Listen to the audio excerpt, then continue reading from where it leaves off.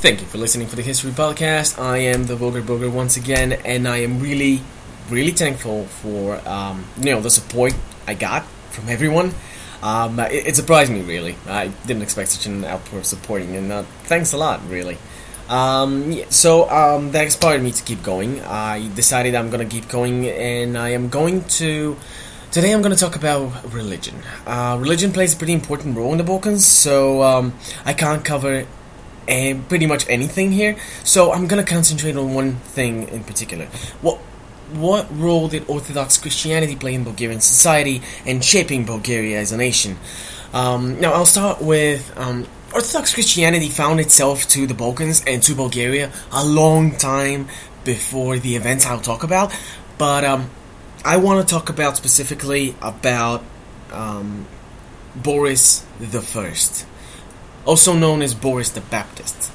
He was the Bulgarian ruler. Back then he was known as a Khan. Later he became a Knyaz, or a Tsar, depending on the situation, depending on how you look at history, and depending on the documents you read. But before everything else, I'll try and talk about the situation in Bulgaria before, actually the moment he came on the throne. Bulgaria was, up to that point, pretty much embroiled in wars on all sides. We were fighting for our survival, and not only were we fighting against outside threats, the society of the Bulgarian state was divided. On one side, you had the Slavs. The Slavs had their own religion, had their own language. They used the Greek alphabet. They didn't have their own alphabet back then. They had their own, basically, language, and most importantly, they had their own religion. The Slavic pantheon, which took out the majority of the Slavic people followed. The Slavic pantheon was pretty much an offshoot of the Greek pantheon, and that the main god was the god of thunder. He was known as Perun, the god of thunder. And on the other side, you had the Bulgars. They were the vast majority. But on the other side, even though the Bulgars were the vast majority, they ruled. They were the aristocracy, the up ranks. And as you can imagine, in any social order, the aristocracy are not pretty much loved. I mean, yeah, that you can imagine that. So the aristocracy and the normal people didn't like each other, especially given the fact that as time went on, the tribal alliance that was the early Bulgarian state grew into something pretty different. It grew into a country, and like it or not, both of these ethnic groups were more or less stuck in the same country. So Boris came to the throne in this fractured society. He came from the family of Krum the Terrible, which I want to talk about him, but I'll do that in a different episode. He was badass. I mean, Krum was badass. He came from the family of Krum the Terrible. He came from a long line of warriors, of Bulgars, of proud Bulgars. And so, as you can guess, it was pretty surprising at how he converted and what happened. Now, after everything, after the whole situation was basically, assessed by him, after he assessed the whole situation and everything around him, he realized very quickly that his position in the Balkans could not be maintained for a long while. With a hostile internal situation and a hostile external, the country was about to falter. It was even worse that he was basically surrounded by enemies. On one side, he had the Byzantine Empire, he had Great Moravia, he had the Germans, he had the other Slavic tribes who were opposing him and his rule over the Slavs. And he really didn't feel secure in his position. And then he got into a war with the Byzantine Empire. Now, that's when it got bad. First of all, the Byzantine Empire was pretty strong. It had just destroyed an Arab army, and it was one of those infrequent periods in the late medieval times where they actually had power behind the throne, where they actually had an army which didn't fear anyone particularly. And obviously, they turned it against us. They turned it against the Bulgarian state, and pretty quickly they scored some major victories. Of course, Boris didn't stay back, and he scored some major victories himself. But he was also threatened from the north, and his position was getting more and more dangerous as the time went on. So Boris made a crucial decision. He signed a peace treaty with the Byzantine Empire, avoiding the continuation of the bloodshed and recognizing his own borders in Thrace, which was a big thing. But he needed to sacrifice something big in order for the the Byzantines. I'm very sorry about that. In order for the Byzantine Empire to basically recognize his rule over Thrace. So he gave up his religion. He basically promised that he will baptize himself and later on his nation to Christianity in return to those territories, which of course was accepted by the Roman/Byzantine aristocracy right away. As much as they loved territory and money and having countries in their control, it was much easier for them to exert that control via a religious order than via a physical one. And that's when things started to go in our way, in the Bulgarian way. They sent missionaries to Bulgaria to start converting, and they also sent missionaries to convert Boris himself. The baptism itself was a secret event. It happened in secret, and the godfather of our ruler was the Byzantine Emperor, which tied our two countries together more or less. However, Boris was a smart man. He knew that the moment Christianity was accepted by the people, the moment both groups in his society accept Christianity, that is the moment when he can forge a single nation out of these two groups.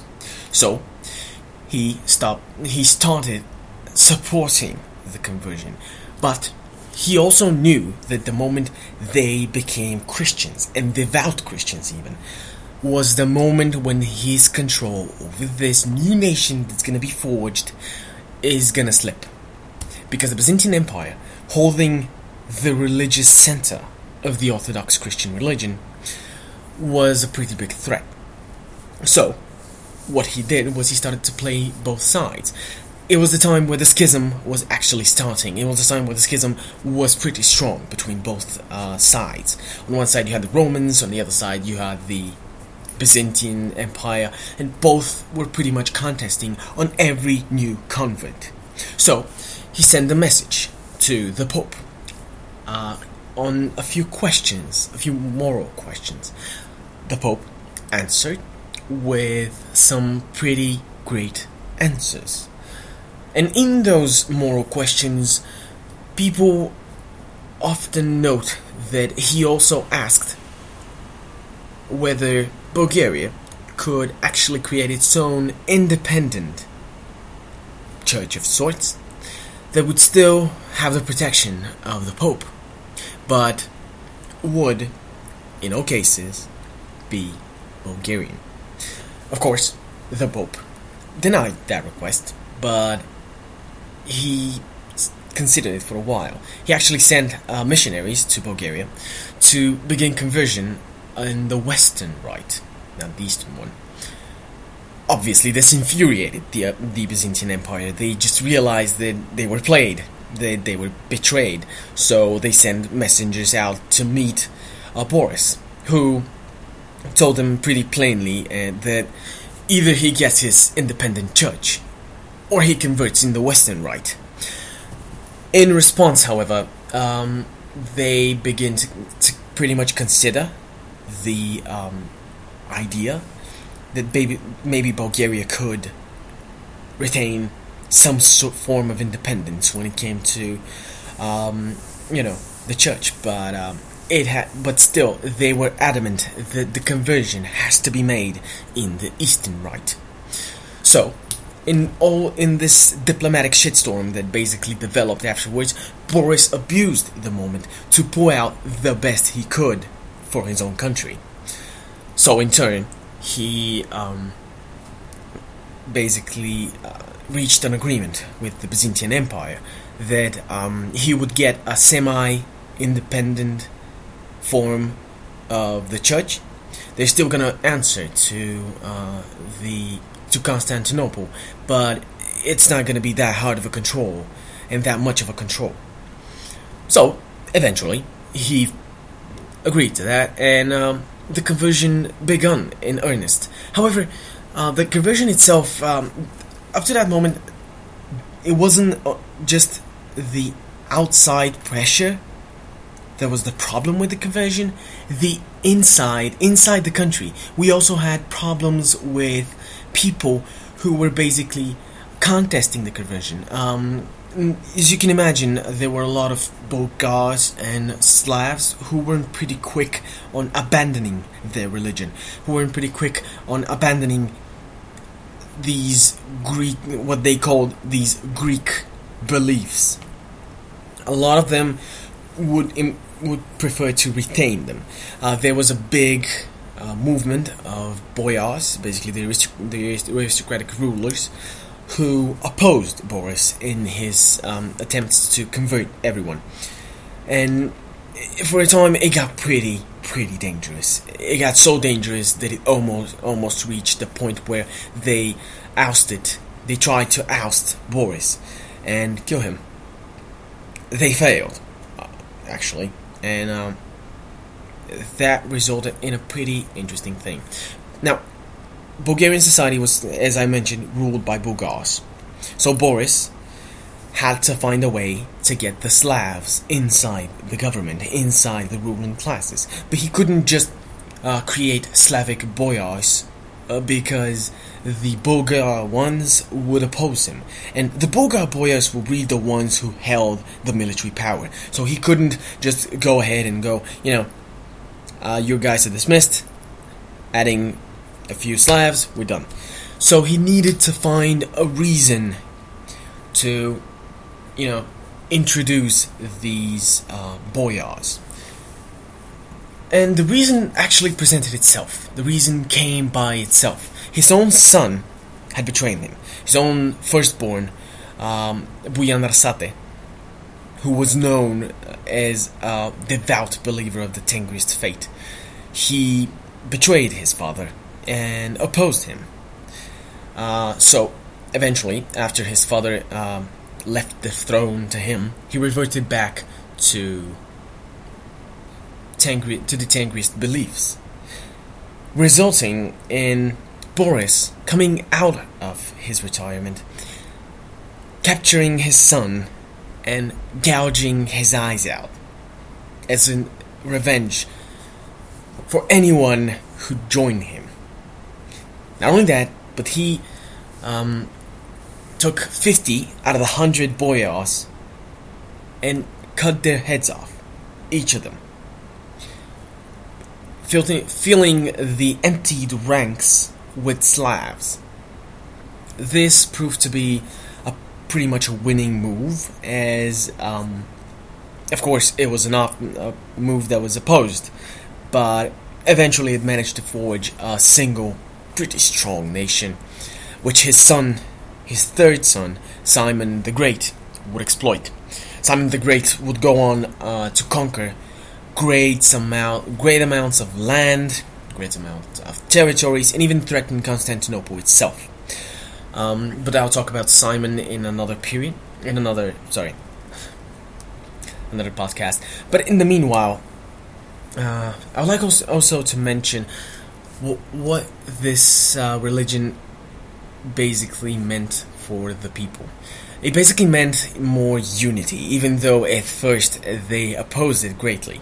It meant that people as a whole in Bulgaria became accepting of one another, became accepting of the different ethnic groups that basically make up Bulgaria. Because back in the medieval periods, it wasn't whether you're Slav or Bulgar or whatever.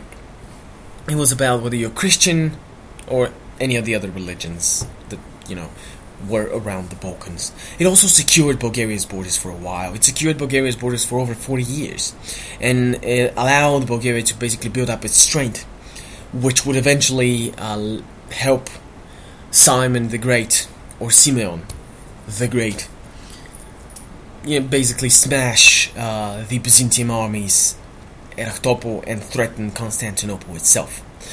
It would also slowly but surely start the process, which eventually led to the creation of a single Bulgarian, not Bulgar, not Slav, but Bulgarian nation.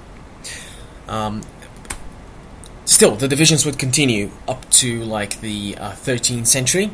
Up to the 13th century, there would still be the words Slav and Bulgar would still be found in scriptures and in writings about the periods. But after the 13th century, those words disappeared. They basically disappeared from our vocabulary as a whole. We no longer know each other as Bulgar or Slav, and we no longer divide each other as such. We know each other as Bulgarians, and we consider each other Bulgarian. So religion had an exceptionally strong role. Orthodox Christianity had an exceptionally strong role in developing the national consciousness of Bulgarians. The reason why I'm saying this is that after we fell under Ottoman control, after the Ottomans basically took over the Balkans,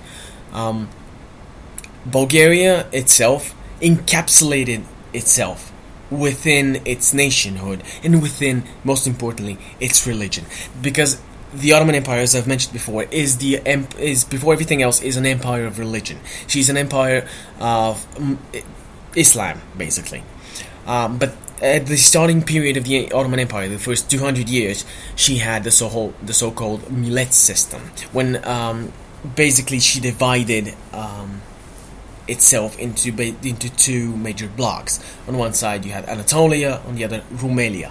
Rumelia was basically the Christians' half. It came from Rum, which basically meant Rome, and on the other hand, you had Anatolia, which was the Muslim one. And each one had its own set of laws. Each one had its own millet, which was basically its own court system, which proved to be wrong in the sense that you had a lot of nations that were grouped under the moniker Roman, and you had a lot of ethnic groups that were giving to the patriarch in Constantinople, who was famously Greek. So basically you had all of these nations grouped under the Greeks.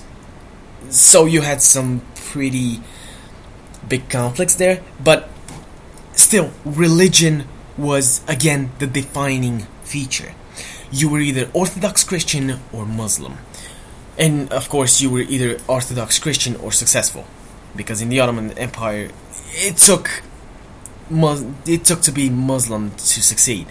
That doesn't mean that I want to talk about the Ottoman Empire later on. I'll make an episode about that, because life within the Ottoman Empire was a pretty complex thing. Christians were discriminated in some things, but they weren't discriminated in other things. Surprisingly enough, we owned our own land and we had control over it, which pretty much clashes with the idea that we were under Turkish slavery, as people in the Balkans usually imagine this. But we still, not everything was fine and dandy, and we still were pretty much, objects. Well, more like subjects of an empire. We weren't objects to be traded, but more like subjects of an empire, and there was a lot of abuses, but I will talk about that in a different time.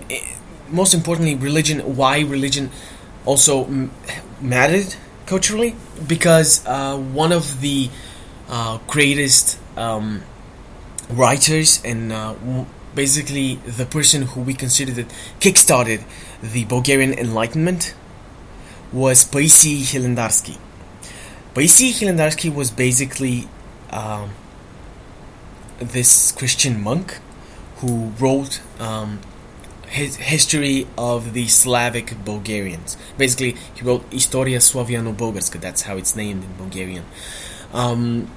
Writing this scripture, there was a scripture about Bulgarian kings and so on. it started with the powerful words of, why do you, Bulgarian, shy away from calling yourself Bulgarian? Why do you shy away from, showing your nationhood? Why do you shy away from your true self? Why do you try and be Greek or Turkish? Didn't you have rulers which were glorious? Didn't you have people which made you proud to be who you are? And basically he started this period of cultural enlightenment that basically begun in the monasteries. It begun inside the Christian religion and spread out all over the nation, lighting the flame of what would later become the revolutions that will engulf the Balkans and lead to the freedom of the Bulgarian state. Also lead to a lot of wars, but that's not a religion's fault. I would like to know it. That's why it was really important. Orthodox Christianity played an exceptionally important role in Bulgarian society. It also played a huge role during communism. I also want to talk about communism in a later period, because from my point of view, but I'll say why. Communism was, before all else, it was an atheistic. It was an atheistic ideology. It was an ideology about atheism. They believed that, in Marx's words, religion is the opiate of the masses. But it also believed in this interculturalism that didn't exactly work in the Balkans. I'll give you a great example with Yugoslavia. I wouldn't argue about that because, again, I want to talk about this later on. But religion played a pretty important role in Bulgaria because we had a pretty interesting brand of communism. We never actually had this communism which talked about, unity with, it talked about unity with the Warsaw Pact and, unity with our brethren, but it never talked about this world revolution. And it never talked about how everyone was going to live in a single communist state and everything was going to be perfect. No. It never talked about that. It always talked about Bulgarians before everything else. It always talked about how it advanced ourselves, the Bulgarian nation, in front of everything else. It was basically mixed in with this. It was basically communism mixed in with this interesting form of nationalism. And religion played a role in this. Our native church and our native beliefs played a pretty big role in this, because communists really considered that even though religion was the opiate of the masses, the communists pretty much knew that we identified ourselves too much with religion to give it away. So they tried doing other things. First of all, they tried infiltrating the church. The Bulgarian church was infiltrated by agents of state security. A lot of agents for state security remained in the church even after the fall of communism, until they were disgraced in around the 2000s. And even today, we still have agents of the state security within the church. And people know this, and people fight against that. But that's a different topic. The other thing they tried to do is they tried to discredit Christianity, Orthodox Christianity, in a subtle way that would basically pull people away from it and towards what communism decided. For example, Todor Zhivkov, our leader, he once held a campaign towards Bogumilism. What Bogumilism is basically this belief in ascetic Christianity, this withdrawn Christianity where everything was the devil, everything physical was the devil, and you had to withdraw yourself from anything physical. It was basically a heretic sect within Christianity during medieval times. But it died out. It died out before we reached the modern period. But the communists tried reviving it by drawing attention that it was basically... in the idea of the communists, it was basically this early attempt at a communist society. As everything is thrown through the lenses of Marxist propaganda, it's hard to believe, really, in modern days when looking back at it. But back then, there were people who basically followed this. It was a party line. And they were trying to pull people away from Christianity, but what communism didn't realize was basically every time this is attempted, every time we are ruled by an ideology or by a religion or by anything that attempts to pull people away from Orthodox Christianity, people cling towards Orthodox Christianity more and more. And there was this explosion of belief, of religiousness within the people, who basically jumped at the chance to be back, Orthodox, to be back towards the old religion, to be back towards the old ideas. Also, it's pretty important to note that Orthodox Christianity has always been connected in Bulgaria with our glory days, with our golden periods, with our best rulers. Because our best rulers, they always advanced Christianity as well as everything else. Christianity in Bulgaria is basically connected to overall a good thing. Our Christian church basically saved the Jews, our Jews, during World War II. In Bulgaria, many bishops. There was this story about a metropolitan who basically lied in front of the tracks of a train that was supposed to go to the concentration camps in Germany. He lied in front of the tracks, and he said that all of God's children deserve to live, and he would rather die than let that train pass, which basically opened the eyes of the administration, and it reached the ears of the Tsar, Tsar Boris III, who was an exceptional ruler. It reached his ears, and he signed the royal decree outlawing any roundings of Jews, any rounds of, anything, basically denying the right of the Germans to take our Jews and kill them in the concentration camps. Sadly, he couldn't avoid that in Macedonia and in the occupied regions, and that is a really sad story, and I'm not going to deny that. I'm not going to lie, and I'm not going to go and say, we saved all of the Jews. No, we didn't. We couldn't. We really couldn't. In the occupied regions, we shared occupation with the Germans, and our army, our people, we tried, but we couldn't. We couldn't save them, and that is a tragedy. That was a really tragedy. Also, Orthodox Christianity, basically, as you can see, Orthodox Christianity itself is seen as a very big unifier in the national consciousness. It's seen as a very important part of nationalism, of Bulgarian nationalism, and the Bulgarian people as a whole.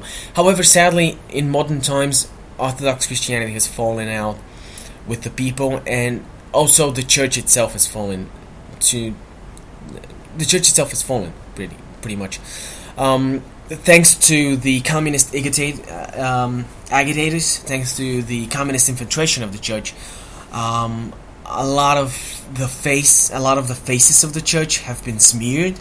A lot of the metropolitans, not a lot of them, but some of the metropolitans are known for their corruption because of what they did, because of their connection to state security, and they continue to basically live in this. Some of the metropolitans continue to live in this rich lives. Of course, that doesn't go through all of them. And what I'm talking about is a very big minority, those metropolitans who are basically doing these things, who are basically living in a rich life, and smearing the face of the church, because more and more they are first and foremost communists. They're pretty much not religious people. Now, as you can see, I am religious. I do believe in Orthodox Christianity, but that doesn't mean I hate other religions or anything like that. It is it is an exceptionally tragic thing when people die. And I want you to leave you with this thought. It is really tragic when people die, and it is really tragic when people die because of religion. Religion shouldn't be something we fight over. Religion should be something that doesn't divide us. Religion should be something that unites us. And sadly, that hasn't been the case for a while. Thank you for watching. It's been a pleasure again, and sorry I didn't. Sorry if I showed just this biased position, if it could be called that. But what can I do? Thank you.